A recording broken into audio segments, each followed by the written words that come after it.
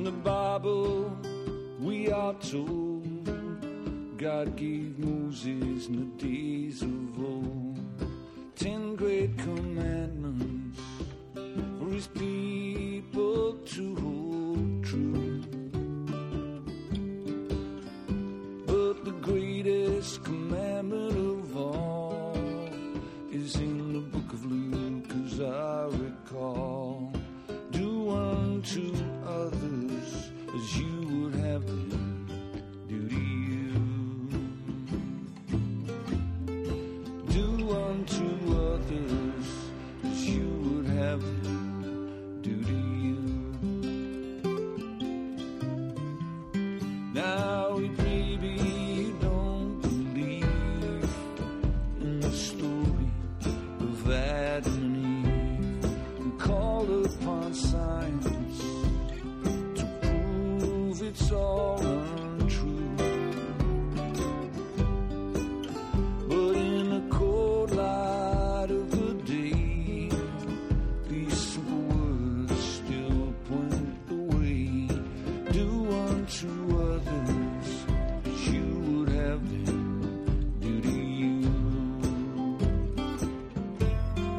Do unto others as you would have them do to you. So just lift up your eyes, don't pass by on the other side.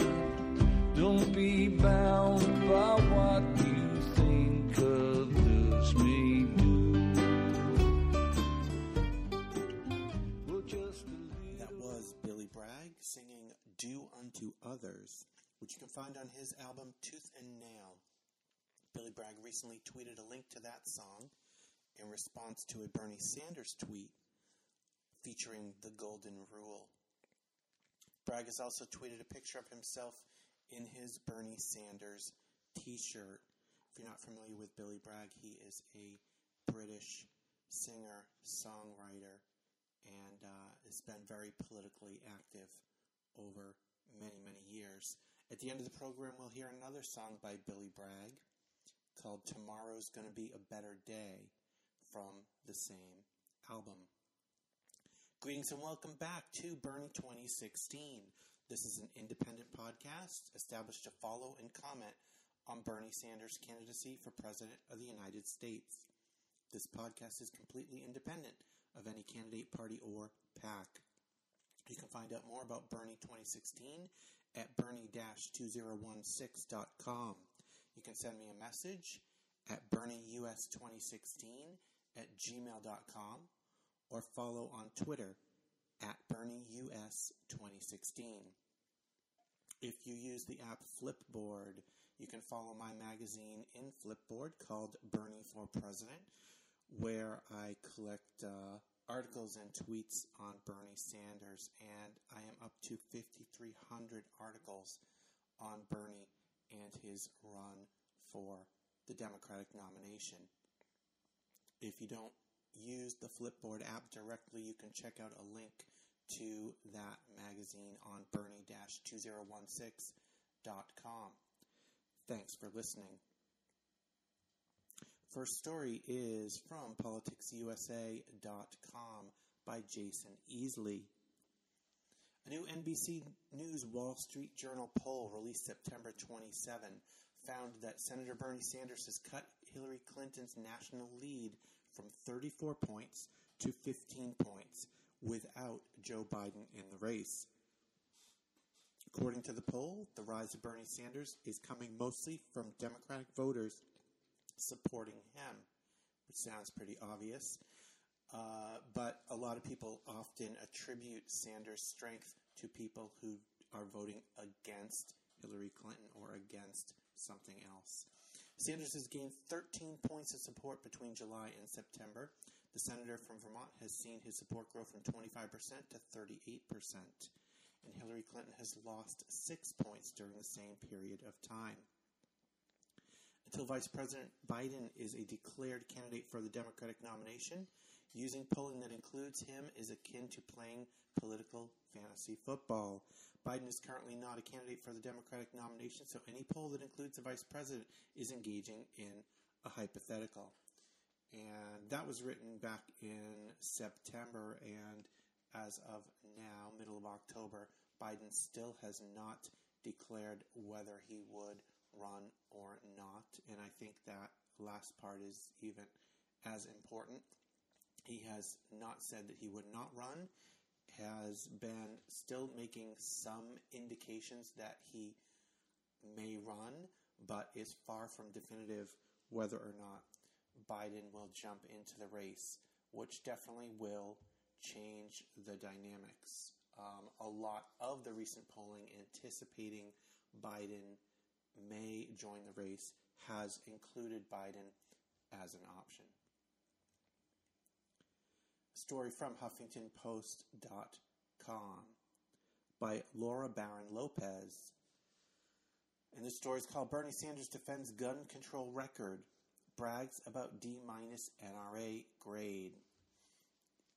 Senator Bernie Sanders on Sunday pushed back against Democrats who said his gun control record was out of step with the party, arguing he's the candidate who can get beyond the noise and pass real legislation. During an interview on CNN's State of the Union, Sanders touted his lifetime voting record of D- with the NRA. Quote, "I do not accept the fact that I have been weak on this issue," Sanders said. "In fact, I have been strong on this issue. In fact, coming from a rural state which has almost no gun control, I think I can get beyond the noise and all of these arguments and people shouting at each other and come up with real, constructive gun control legislation, which, most significantly, gets guns out of the hands of people who should not have them." In the past, Sanders' position on guns has been described as moderate, given Vermont's hunting culture. Earlier this week, Connecticut Governor Daniel Malloy criticized Sanders for voting against the Brady bill as a member of the House, which established a federal background check program and required waiting periods on purchases. Asked about Malloy's comments, Sanders argued that he has taken a strong stance on stricter gun laws. Quote, "I voted in a state, by the way, which has almost no gun control. Not an easy vote.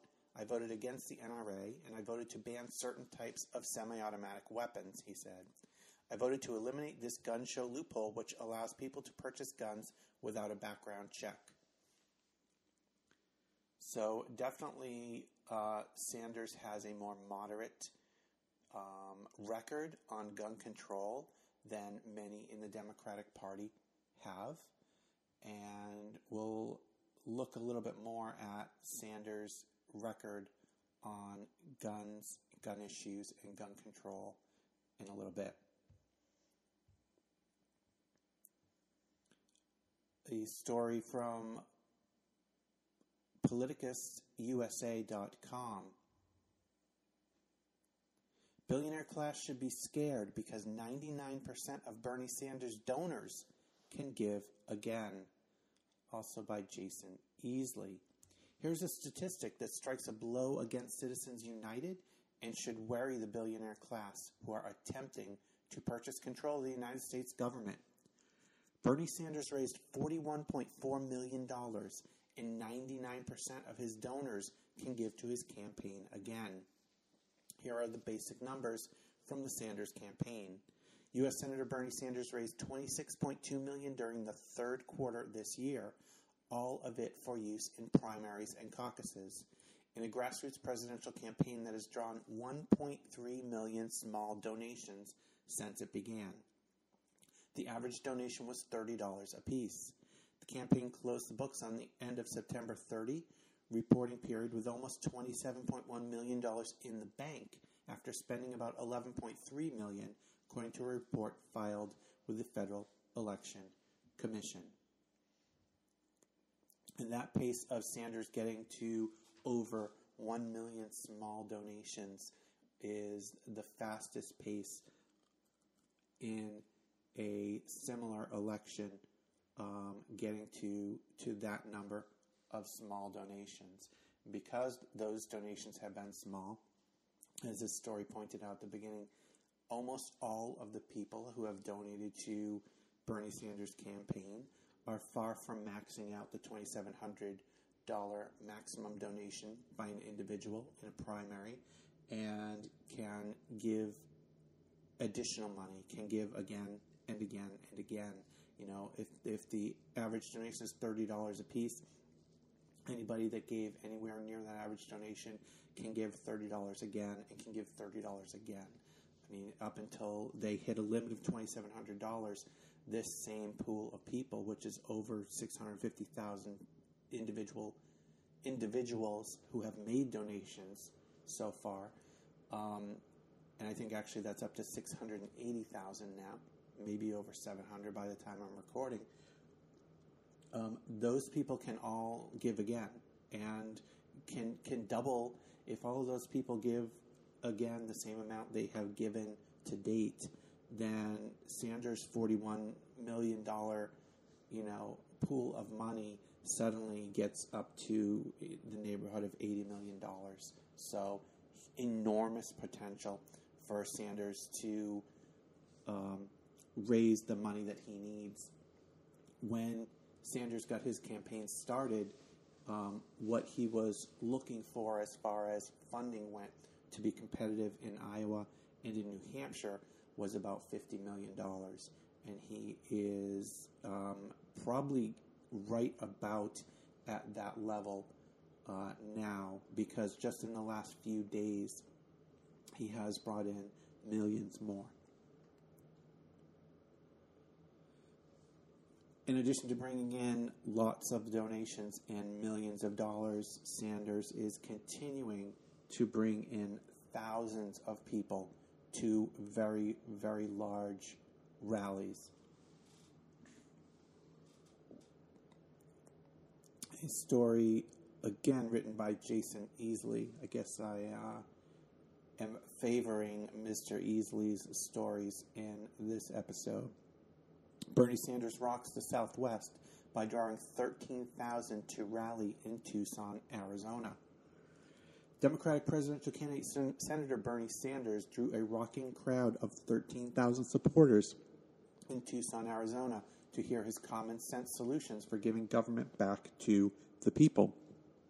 CNN's Dan Merica reported that according to local Parks and Recreation Department, the Bernie Sanders rally in Tucson drew 11,000 people.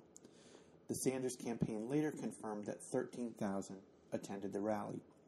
Sanders spoke about the mass shootings that occurred on Friday on 2 more college campuses. So these were not the latest large-scale shooting in Oregon, but these were the 2 shootings on separate college campuses that followed. Quote, "I wanted to take a brief moment to tell you what I expect most of you already know, and that is today on 2 college campuses in our country, one at Texas Southern University, a student was shot and killed, and one other was wounded. And as you know, in your state at Northern Arizona State University at Flagstaff, 1 student was killed and 3 were wounded. It goes without saying that our condolences to the families of those who were killed and our hearts and prayers go out for full recovery to those that were wounded. But we also know that we are tired of condolences and we are tired of just prayers. We are tired and we are embarrassed in picking up the paper or turning on the TV and seeing children in elementary schools slaughtered and young people on college campuses shot. The truth of the matter is, and I wish I could tell you otherwise, the issue of gun violence is not going to be solved easily.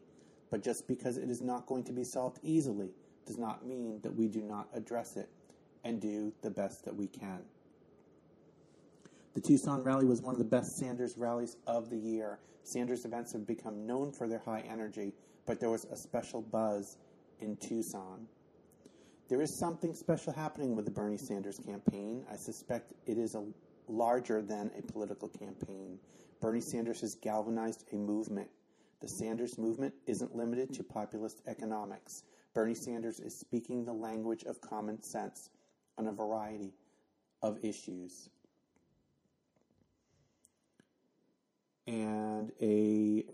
story related to the same event on phoenixnewtimes.com. This by Miriam Wasser.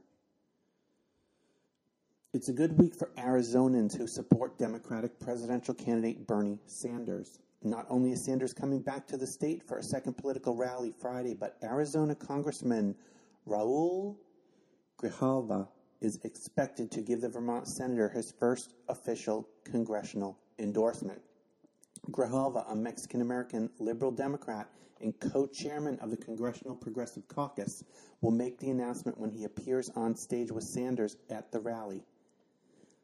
Quote, "The positions he has taken and the values he holds are ones I share. I couldn't sit on the sidelines and wait for the tea leaves to be read better," Grijalva told the New York Times in an interview. Grijalva's endorsement marks a major milestone in Sanders' campaign because his main rival, Democratic candidate Hillary Clinton, already has picked up about 100 congressional endorsements. In the same interview with the New York Times, Grijalva has also mentioned that as a Mexican-American, he hopes to help Sanders attract Latino and other minority voters. Quote, "Latino sectors of the country, African-Americans, people of color, they're feeling the economic pain as much as anyone else. Bernie has good positions on immigration and education, which are fountain issues for the Latino community. There's an opportunity to talk about those and expose the fact that Bernie is not just a one-tune candidate, which he's not." And some other media have made a great deal of, or really put a major focus on the number of endorsements that candidates have gained. And indeed, in past elections, endorsements have been one of the key ways to measure the potential success of a candidate. Hillary Clinton has an enormous number of endorsements. As this stated, 100 congressional endorsements. She has dozens of endorsements from governors and mayors and senators. Really, by and far of any candidate out there, Republican or Democrat, scored the most endorsements this early in the campaign. And the fact that she is far, far outpacing any other candidate, including Bernie Sanders, I think in any other campaign would be a very, very large obstacle to overcome. But for this campaign, with these candidates, and with Bernie Sanders in particular, I don't think this should come as a surprise to anybody. Bernie Sanders has not, throughout his entire political life, been affiliated with or directly part of, a member of, the Democratic Party. It is a big, big step for a Democratic elected official to choose somebody who, while he is currently running as a Democrat for the Democratic nomination, to choose a person who has run most of their political career outside of your party, when there are candidates, and they're, good candidates in the eyes of many, from within the party. So it is absolutely no surprise to me whatsoever that Bernie Sanders does not have an easy time attracting public endorsements from Democratic politicians. He gets many endorsements from other people, from academics, and from celebrities, but this is the first major endorsement from a Democratic politician of Bernie Sanders' campaign.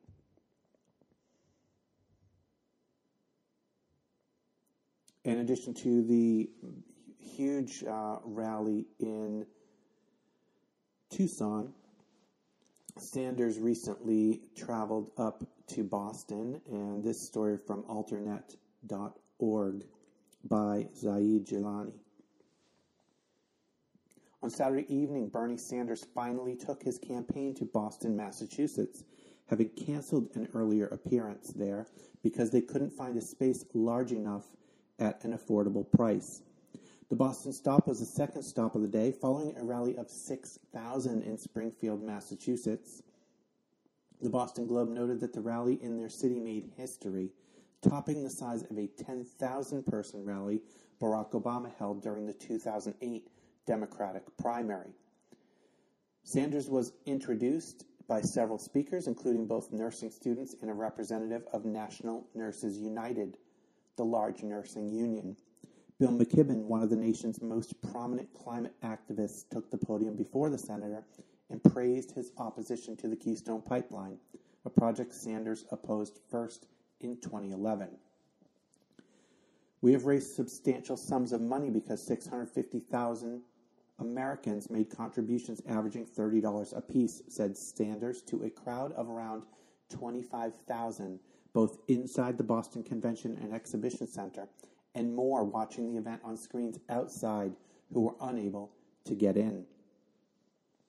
The fundraising numbers have given renewed credibility to his campaign, with the New York Times noting that, quote, Mr. Sanders was initially dismissed by political insiders as a fringe candidate, running only to push Hillary Rodham Clinton to the left. But he has now demonstrated that he has the resources and the supporters, whom he has only begun to tap financially, to compete for the Democratic presidential nomination. Indeed, the $26 million he raised places him right behind Hillary Clinton's own $28 million haul for the second quarter of fundraising. So if I backstep a little bit, Sanders' crowd in Boston was 25,000, and that's the biggest rally that Boston has seen in a Democratic primary election ever. The last or previous largest rally in a Democratic primary election was 10,000 that Barack Obama had attracted in 2008. So in a single rally in Boston, Sanders drew more than double, 2.5 times the number that Barack Obama had in 2008. In addition to that, earlier on the same day, he had over 6,000 in Springfield, Massachusetts. So over 30,000 on that day in Massachusetts came to listen and support Sanders at this rally. And along with endorsements, as we spoke about earlier, from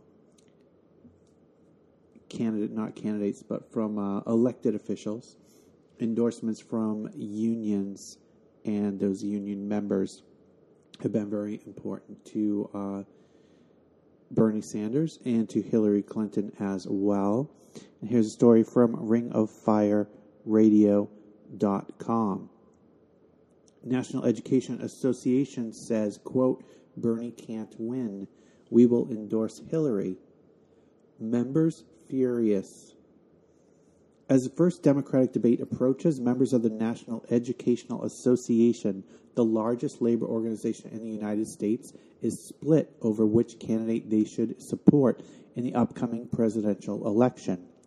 They're not the only ones. In general, union leaders are endorsing Hillary Clinton, while rank-and-file members are more inclined to support Bernie Sanders. It is unusual for a union to support a candidate so early in the process, but the NEA leadership has stated that it wants to identify the potential winner early in order to, quote, play a significant role in the next administration's conversation and decision-making about public education. What is more telling, however, is why the leadership settled on Clinton. Quote, Clinton is the best positioned candidate to win both the Democratic primary and general election. She has unmatched organizational strength, ground game, and fundraising ability to defeat the candidate of the Koch brothers. In other words, they're endorsing who they believe is the safe choice and, according to common wisdom, most likely to be able to win the White House next year. Significantly, both Clinton and Sanders earned A marks for their congressional legislative records. But then Sanders is a, in parentheses, oh horrors, socialist. It appears that the NEA leadership is settling on what they think they can get, not who is likely to do a better job. Apparently, the NEA leadership is oblivious to what has been going on, not only in the U.S., but around the world. The people have had enough with the status quo. Sanders has already demonstrated that he not only can win the nomination, but the general election as well. Furthermore, his support for issues that educators are most concerned with is clear: collective bargaining, tuition-free college, and opposition to charter schools. Clinton, while expressing support for higher teacher pay and smaller class sizes, has said, quote, "I actually do believe in charter schools," unquote. And despite the increasingly vocal outrage over student loan debt slavery, she won't go as far as to advocate for free college. Furthermore, though Clinton started out as a progressive, she has, for the sake of political survival, compromised too much in moving towards the center. Sanders' positions may seem radical, but they are needed after a generation of corporatist policies that have destroyed the middle class and taken American public education from the best system in the world down to number 14, right behind Russia. Clinton talks a good game, but whether or not she would actually deliver once she was sitting in the Oval Office is far from certain. What has angered NEA members, however, is that the decision to endorse Clinton was made unilaterally by the leadership. In a letter to NEA members, a group of teachers from 4 states wrote, quote, "More than 30,000 NEA members have shown support for Senator Bernie Sanders to be our next president through his campaign website or various social media sites. An early endorsement for Clinton would be based only on advocacy by national and state leaders without membership input." And we've seen this as well in other unions that have come out in support of Clinton. We see a very large number of their members and membership openly supporting Bernie Sanders and decrying the methods by which the national unions made the choice to support Hillary Clinton, with a lot of those coming from the top and not polling or not taking into account the voices of the union membership.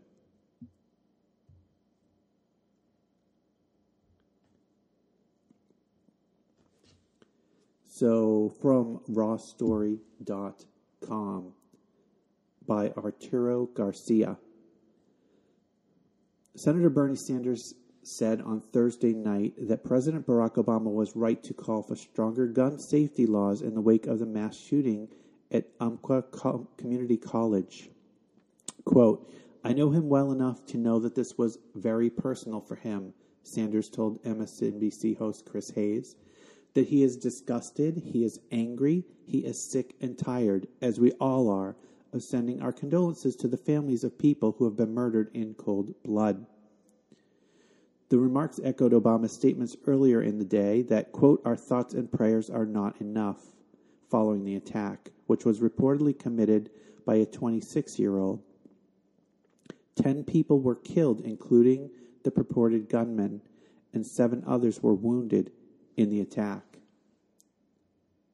The senator called for the elimination of a loophole allowing unlicensed firearms vendors to sell guns at gun shows and for the implementation of an instant background check at regular gun stores. "We have to stop shouting at each other.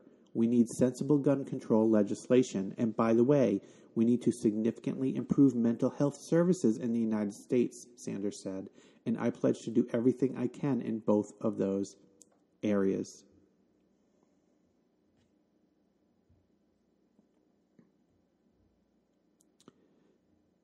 A story from NBCnews.com.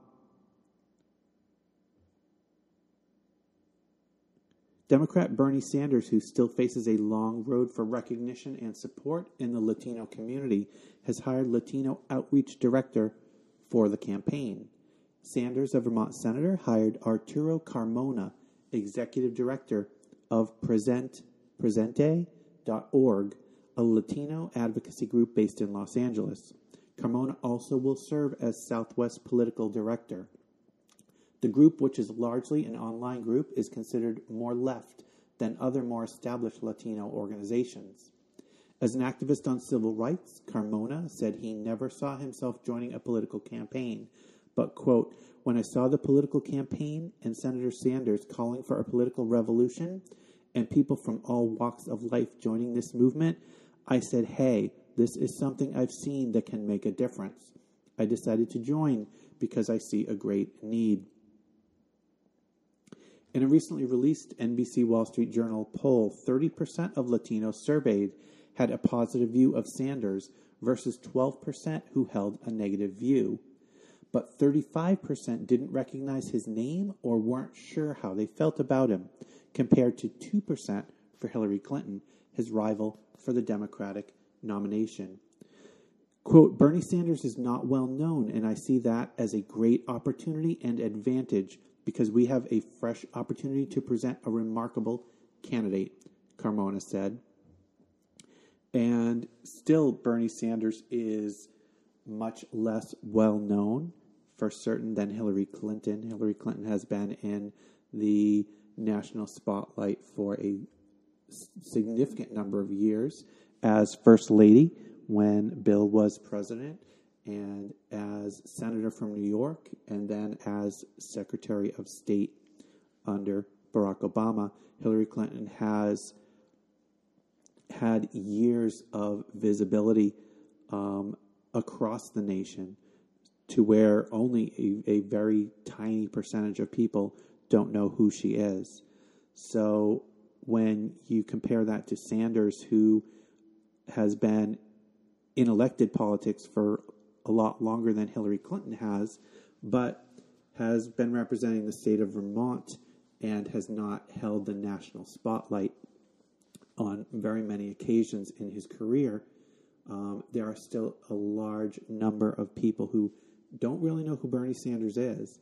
And I think going forward from this point in the election process, I think that's an enormous opportunity for Sanders to be within 15% of Hillary Clinton this early in the campaign with such a large number of people who either haven't heard of him yet or still don't know very much about him.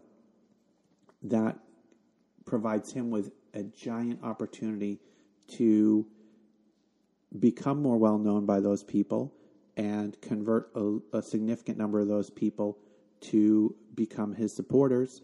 And that is really, at this juncture, his big ticket to overcoming his deficit in the polls and in actually getting the Democratic nomination for president. So a couple of earlier stories talked about some recent gun,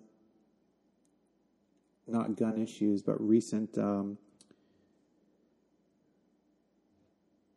looking for the right word here, recent tragedies, probably that's the word, and I don't know if tragedy is even the best word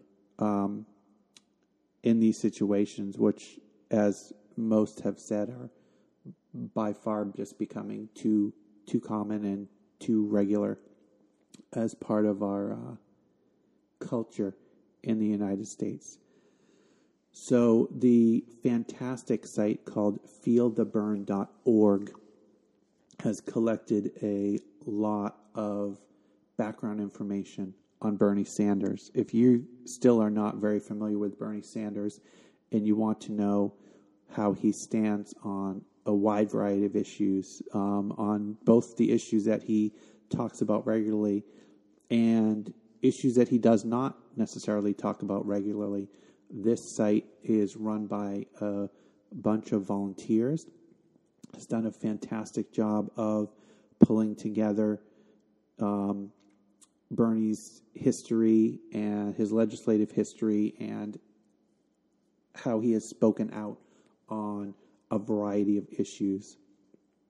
So one of those issues is gun policy that this site has some information on Bernie Sanders on.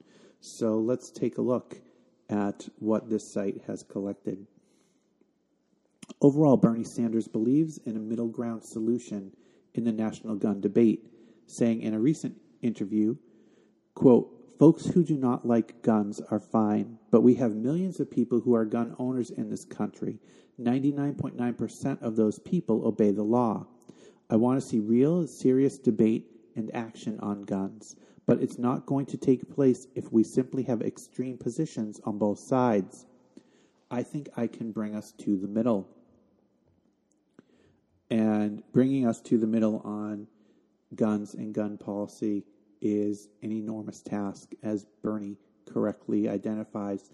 The two sides of this debate are very, very steadfast in their positions and are fearful of giving in on their stance to try to find common ground in many cases.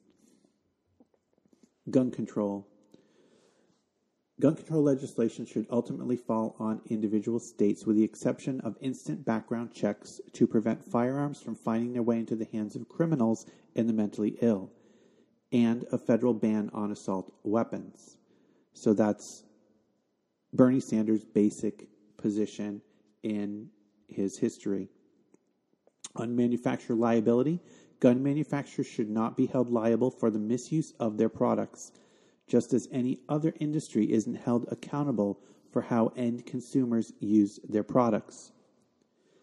So that is another stated position, and a position that Bernie has voted on in the past.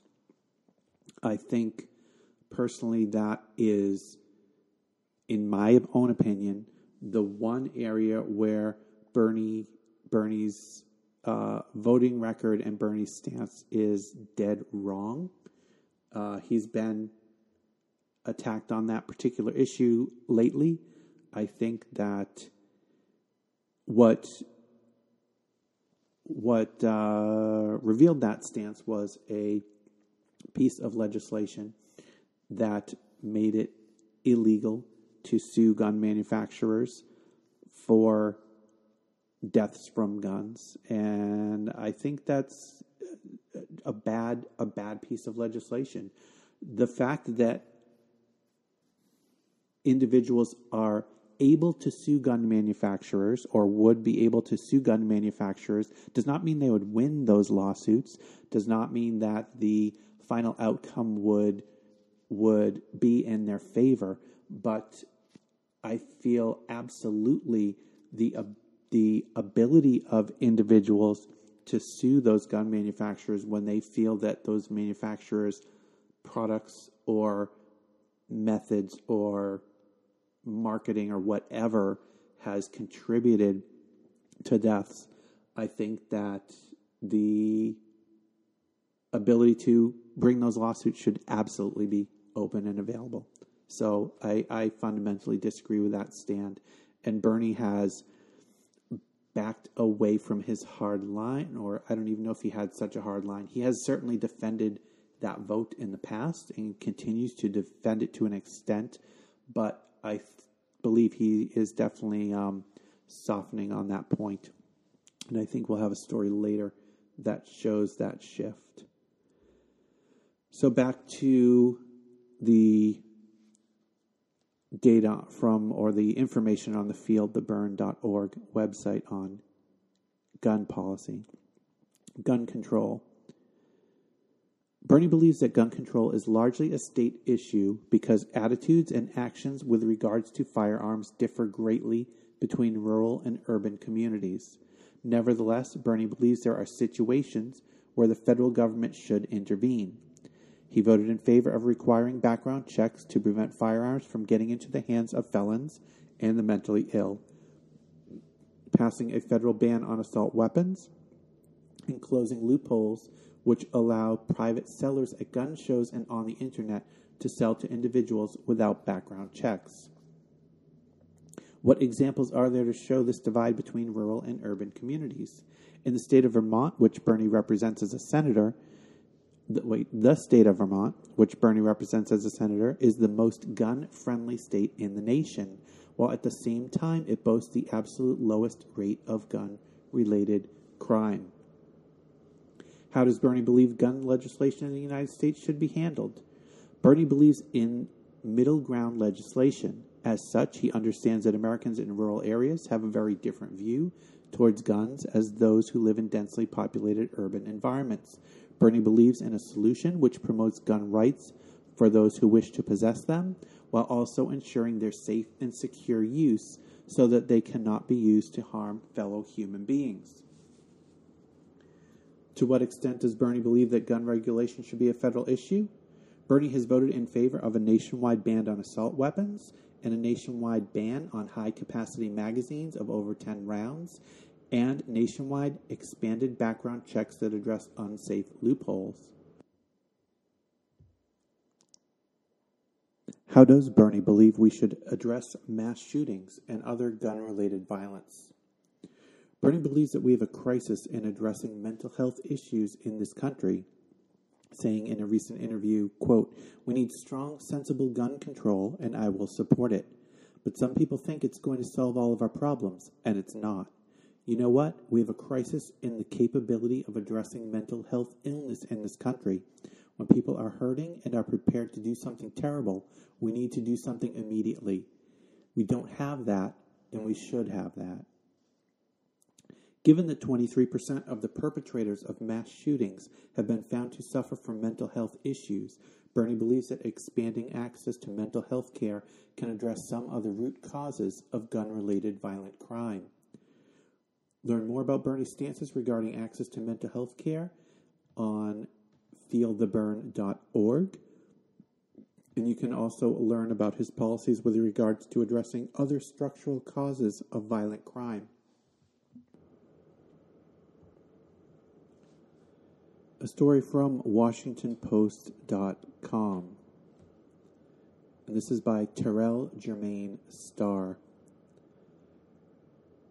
On Twitter, Bernie Sanders supporters are becoming one of his biggest problems. Earlier this month, I announced on Twitter that I plan to report on the disconnect between Democratic presidential candidate Senator Bernie Sanders and black voters.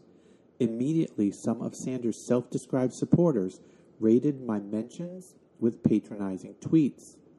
Over the past few months, Sanders' predominantly white backers have used Twitter to target any black activist or journalist who dares question the candidate's civil rights record. The battle reveals a long, simmering racial divide in the progressive movement that continues to go unacknowledged. If Sanders wants to win black voters, he'll need to address it. A series of Gallup polls this summer found that Sanders has a plus 13 favorability rating among African Americans, compared with Hillary Clinton's plus 68 favorability rating. There are many reasons for Sanders' poor polling with African American voters: his unknown name, the limited diversity of his home state, his shaky response to interactions with Black Lives Matter protesters. But the social media battles have shown that Sanders' supporters also have become a major hurdle for the candidate in building a positive image with the black electorate. The online clashes between some of Sanders' white supporters and black voters came to a head after protesters interrupted the senator's speech at Netroots Nation in July, demanding he speak candidly about police brutality. His defenders took their anger to the web with condescending blog posts and combative tweets that have continued unabated since. They accused black activists of being agents of Sanders' opponents. They blamed black Americans for Sanders' disconnect from black communities. They accused voters who questioned him of being racist, and they insisted black voters give Sanders unquestioning support. Of course, it's not fair to blame Sanders for the vitriol of trolls, but at a time when he's trying to build a relationship with black voters, his supporters can have a significant effect on his image. Political consultant L. Joy Williams says Sanders could have won the allegiance of some black voters by responding to his supporters' combative and patronizing comments and distancing himself from them. It would have been a good opportunity for the candidate to interact with black press and connect with black Americans, she said. Quote, "It's not as if he went on News One Now or did an interview with black press and said, 'I am dismayed by the way some of those who support me are treating us,' as us meaning black voters. That never happened." And this story goes on. I think it's a well-written story. I think it has more than a kernel of truth. I think, as with all kinds of online interactions, there are many people who choose to espouse negative ways of trying to get their point across. And indeed, much of that does not help promote the cause that they are indeed trying to support. And it tends to alienate those people who you would otherwise want to join your cause or join your side. And in this case, people who we want to have join in the support of Bernie Sanders by hitting them head on and being disrespectful in many cases to them, if not outright hostile, which there certainly is those elements of hostility, who support Bernie and who support any candidate and who take it as a personal offense when someone else feels otherwise. I think all of that certainly does more harm than good in trying to build what I feel is truly a revolutionary candidacy.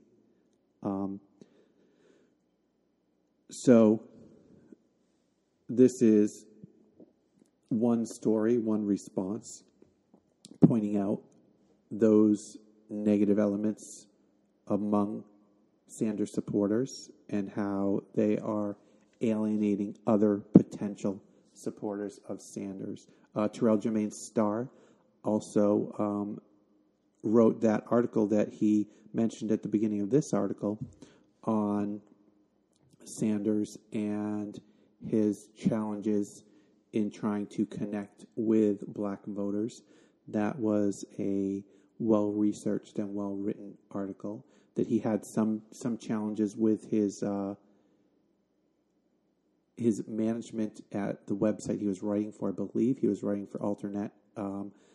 If in fact he wasn't writing initially for Alternet, Alternet is the site that finally published that story, which was a very good story about Sanders' attempts to connect with black voters and the challenges that he has in that regard.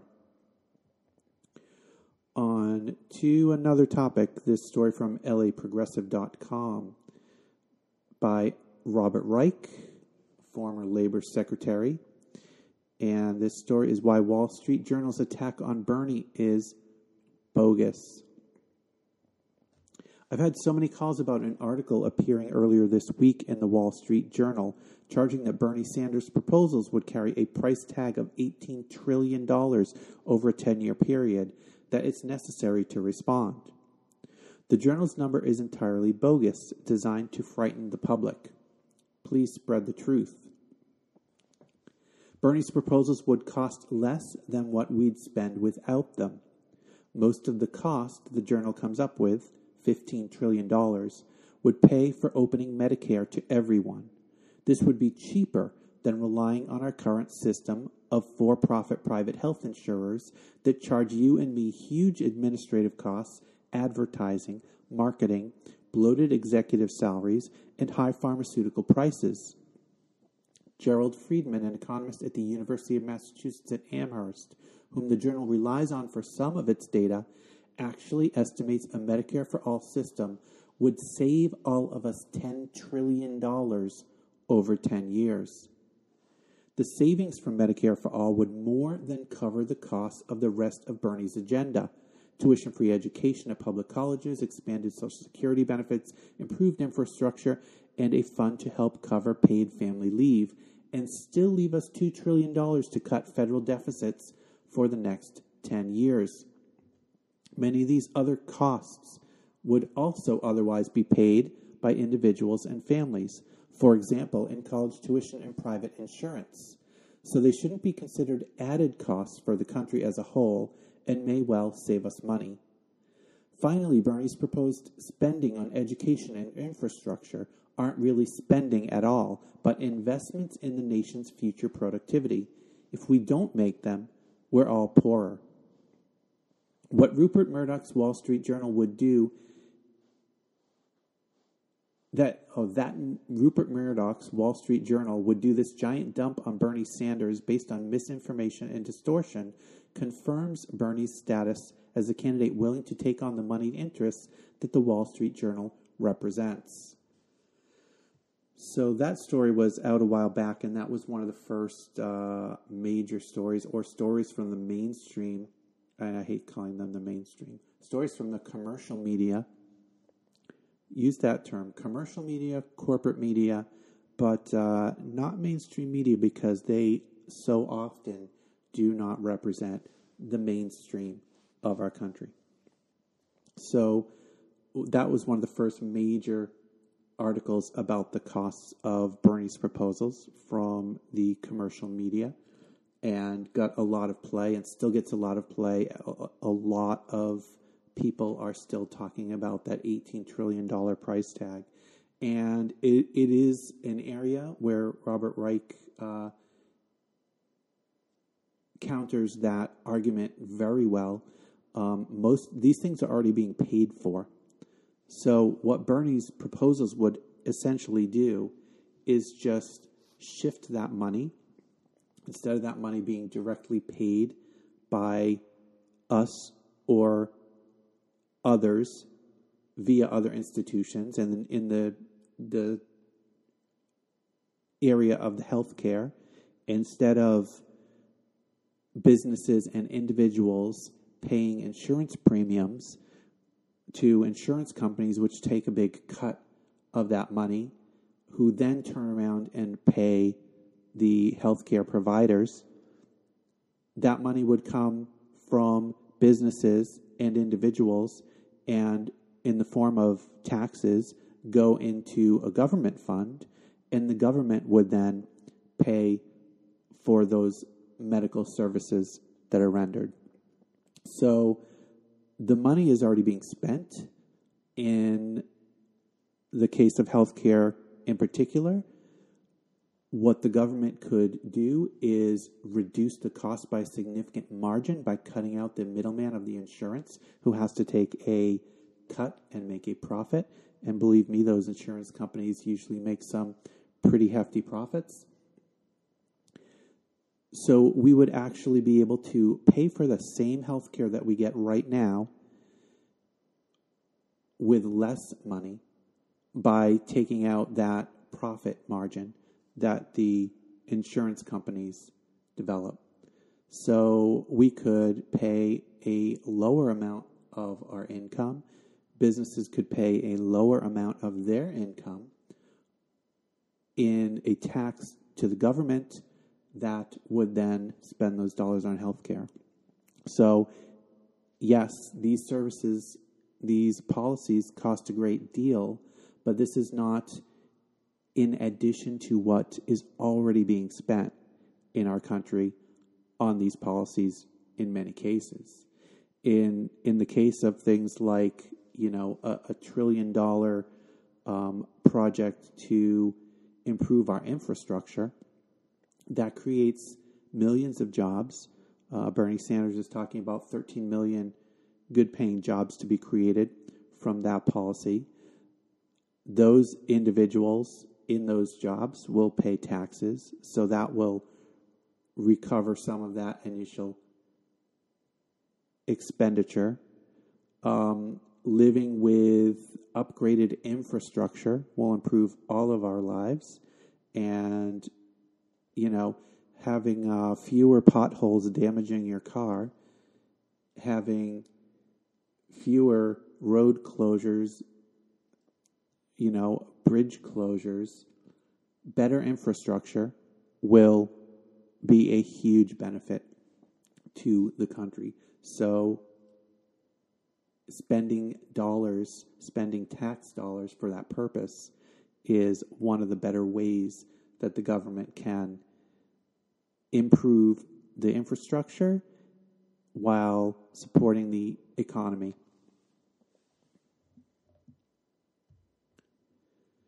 So this podcast is just an independent effort to spread the word about Bernie's campaign. Bernie has many, and I shouldn't even say Bernie, there are many, many, many of us out in the world doing similar work or doing other types of volunteer work. There are other podcasts I've mentioned before. There are thousands and thousands of websites collecting and spreading information. There are thousands and thousands of groups around this country that aren't managed by the campaign, that are self-organized volunteering, that are engaged in a wide variety of activity in support of Bernie's candidacy. And Bernie's official campaign has produced a document. You can find this on Bernie's site. It is called General Introduction to Self-Organized Volunteering with Bernie 2016.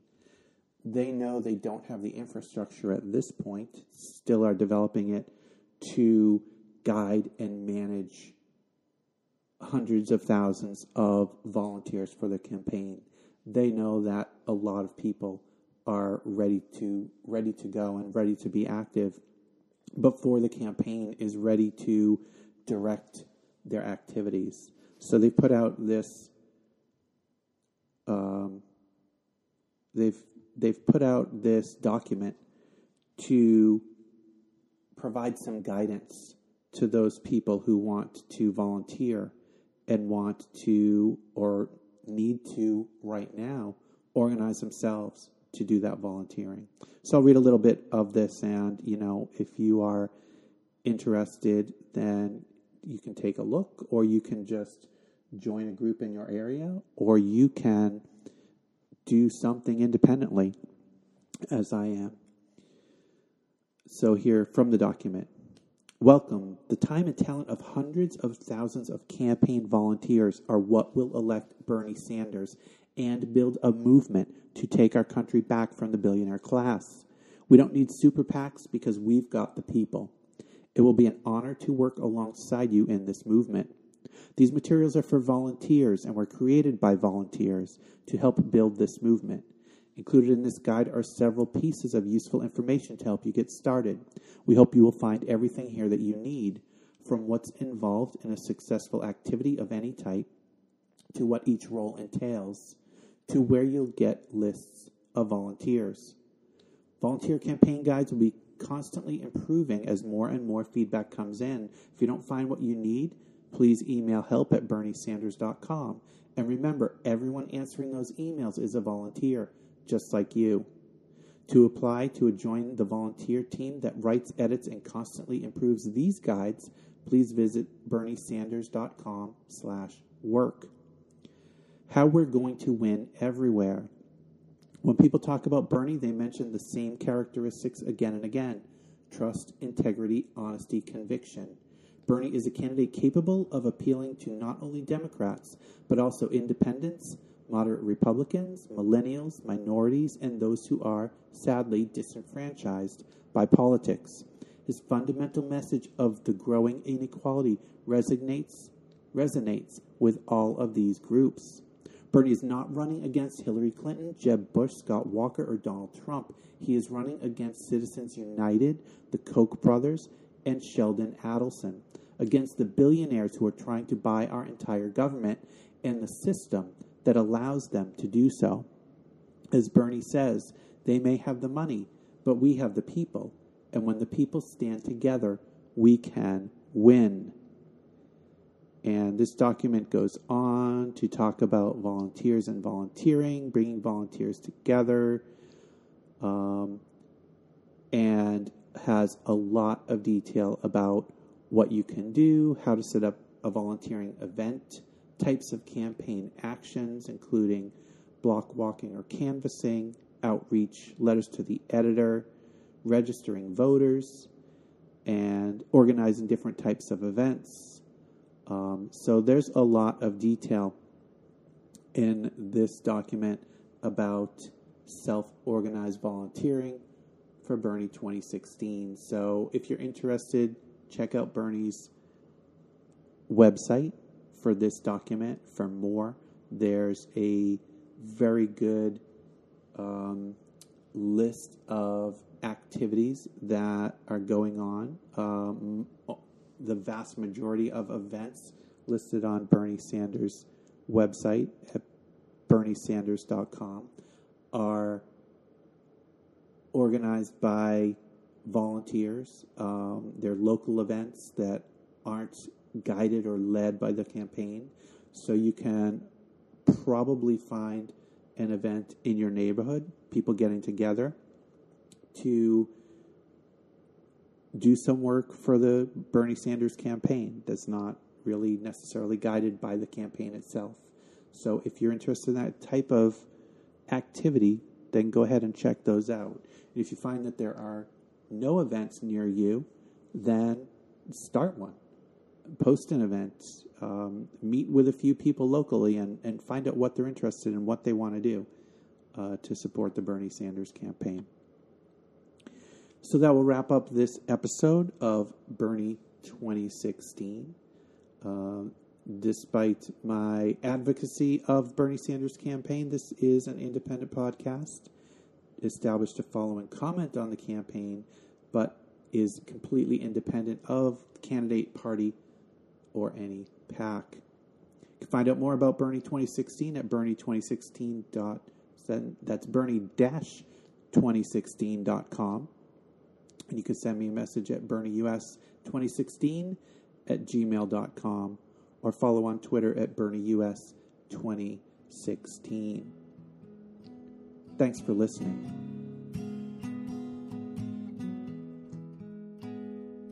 To the misanthropic, misbegotten merchants of gloom who look into their crystal balls and prophesy our doom. Let the death knell chime, it's the end of time. Let the cynics put their blinkers on and toast our decline. Don't become demoralized by this chorus complaint. It's a sure sign that the old world is terminally quaint, and tomorrow's gonna be a better day. No matter what the siren voices say, tomorrow's gonna be a better day. We're gonna make it that way.